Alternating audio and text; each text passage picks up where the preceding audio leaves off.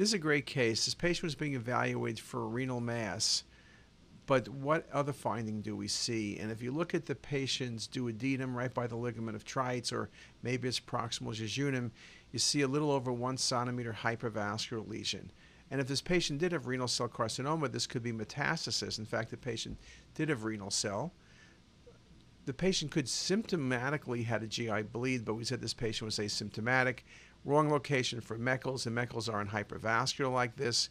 This could be a carcinoid tumor. This could be metastatic renal cell, but the most likely incidental 1 centimeter vascular lesion, small bowel, is a gastrointestinal stromal tumor. Just a beautiful example of a GIST tumor.